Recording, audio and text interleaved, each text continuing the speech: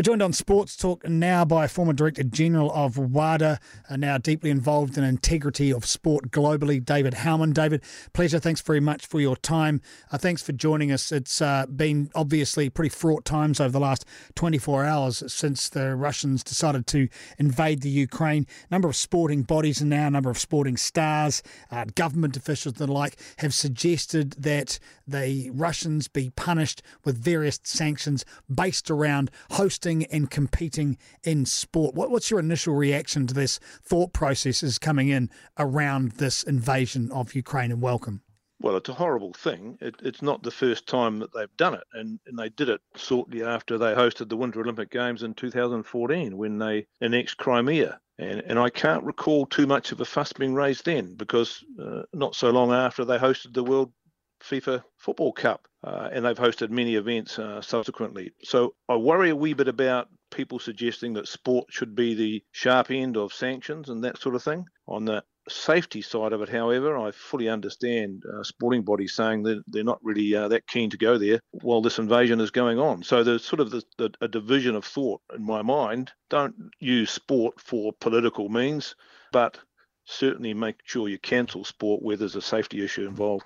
So you'd feel that regardless, not I'm suggesting you're in the mind of Vladimir Putin though, but if anyone started pulling events out like World Cup qualifiers, UEFA Cup final, Formula One and the like, it probably wouldn't make a great deal of difference. Is this more bluster and posturing more than anything else? Well, I think you have to be in the mind of Mr. Putin to understand reactions to that. And I think he's got a pretty strong hand on some of the world sporting people. That's indicated really by the soft approach that was taken after the institutionalized doping that was found in Russia. And the fact that the IOC have allowed Russia to essentially compete anyway, they just call them the Russian Olympic Committee, shows that he didn't receive the harsh sanction that probably others would have. And therefore, he's got a bit of a strong shake on things. When you add that to the fact that he met with President Xi in Beijing during the Winter Olympics, I think their discussion was not really on sport. It could have been on other aspects, including this invasion. So what's the grasp on power they have? Is it purely financial? They're so big, they invest so much money, they're very hard to turn around, and they figure no one's going to come up against them, but just because of that power they hold, along with other huge countries that have the same thing, like China, as you mentioned, maybe Qatar, Saudi Arabia and the like as well. This is the way it's pointing? Well, in sport, they throw a lot of money at events, and they make sure that those who are running their events in their country will not go home broke. In fact, they'll go home very wealthy. Whereas many other countries in the world might have to guarantee money, but end up losing money themselves, or federation really not coming out on the right side of the ledger. So they do offer stuff by way of guarantees that not many others do. Just in terms of the events that are coming up there, they're throwing a big conference for world sport called Sport Accord in May. 15 to 20 May. Now, if the world of sport is going to start objecting to political issues like this, well, it's really war. It's not so much a political issue, actually, it's a health and safety issue. Then that's the first it should go. And I would have hoped that the IOC and FIFA and the big bodies that are in behind that hosting will pull the plug on it.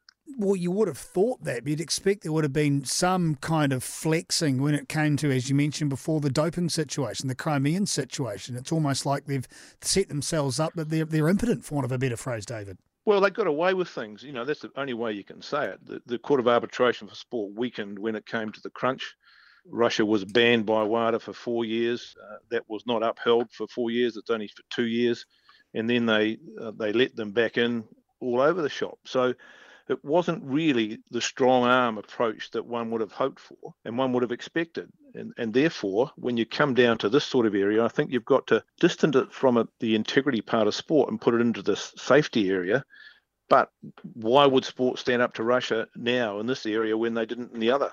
Can you answer that question? Former Director General of WADA, David Howman, joining the program. Is anything going to change, do you think? Well, no, I think they're afraid of Russia. You know, it comes down to a fear issue. And you know, if you do something, if you look around the number of international federations that have got Russian presidents or very strong Russian financial contributions, it ranges from UNESCO, where they set up the doping convention with money and then run UNESCO when it comes to enforcing the UN Convention on Anti-Doping. It goes then to other bodies, and I can't remember the latest one, but I think it might be fencing, where the new president of World Fencing is a Russian, and he immediately tipped in 10 million a year to keep the coffers going. Now, that can get you elected when the body's going, south in terms of its finances. Somebody comes along and says, make me president and I'll make sure you've got plenty of money in the bank to hold your events. That's what happens. And I think now there are probably 6 or 7 international sport federations who are Russian, who offer money as well as their expertise to the sporting federation. So they're not going to say no to them.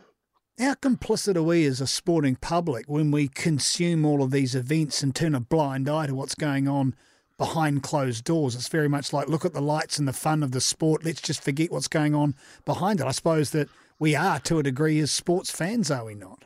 Well, put aside this invasion for a minute. I don't think many people do know what goes on in the background, and therefore I forgive them for doing what they do and just not knowing. Not many people like to talk about it because they fear retribution on a personal level, and I can assure you that that occurs. So there are some things that you don't want to know about because you can then be, I suppose, naive or innocent or whatever you want to say, and watch without that knowledge. As soon as I tell people some of the bad things that go on in sport, they say, yeah, put me off watching.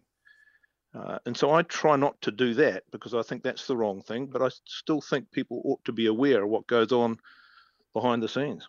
Looking forward, do you think that any of this will come to anything as far as the Formula One drivers not wanting to take the Formula One there, the Ukraine and Russian game in the Football World Cup, the qualifier not happening, the UEFA Cup not going ahead? Do you feel that's actually viable? Oh, indeed. And I think more will happen. And I think the power will be with the athletes rather than probably the federations. Because if I were an athlete, I would think twice about going there in this situation. And unless I was forced to go, I would probably say ban it.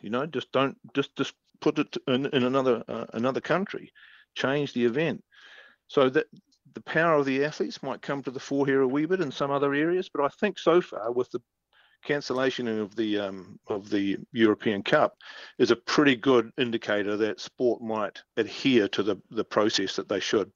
And as you said before, a lot of that is based on pure safety of the athletes and the officials being involved in a country that's essentially at war.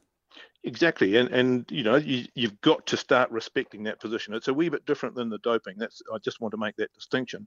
But it is obviously an opportunity where if you don't stand up and take events away, then you're never going to. Great thoughts and great to talk to you again. Former Director General of WADA, David Howman, thank you very much for your time. Cheers, Darcy.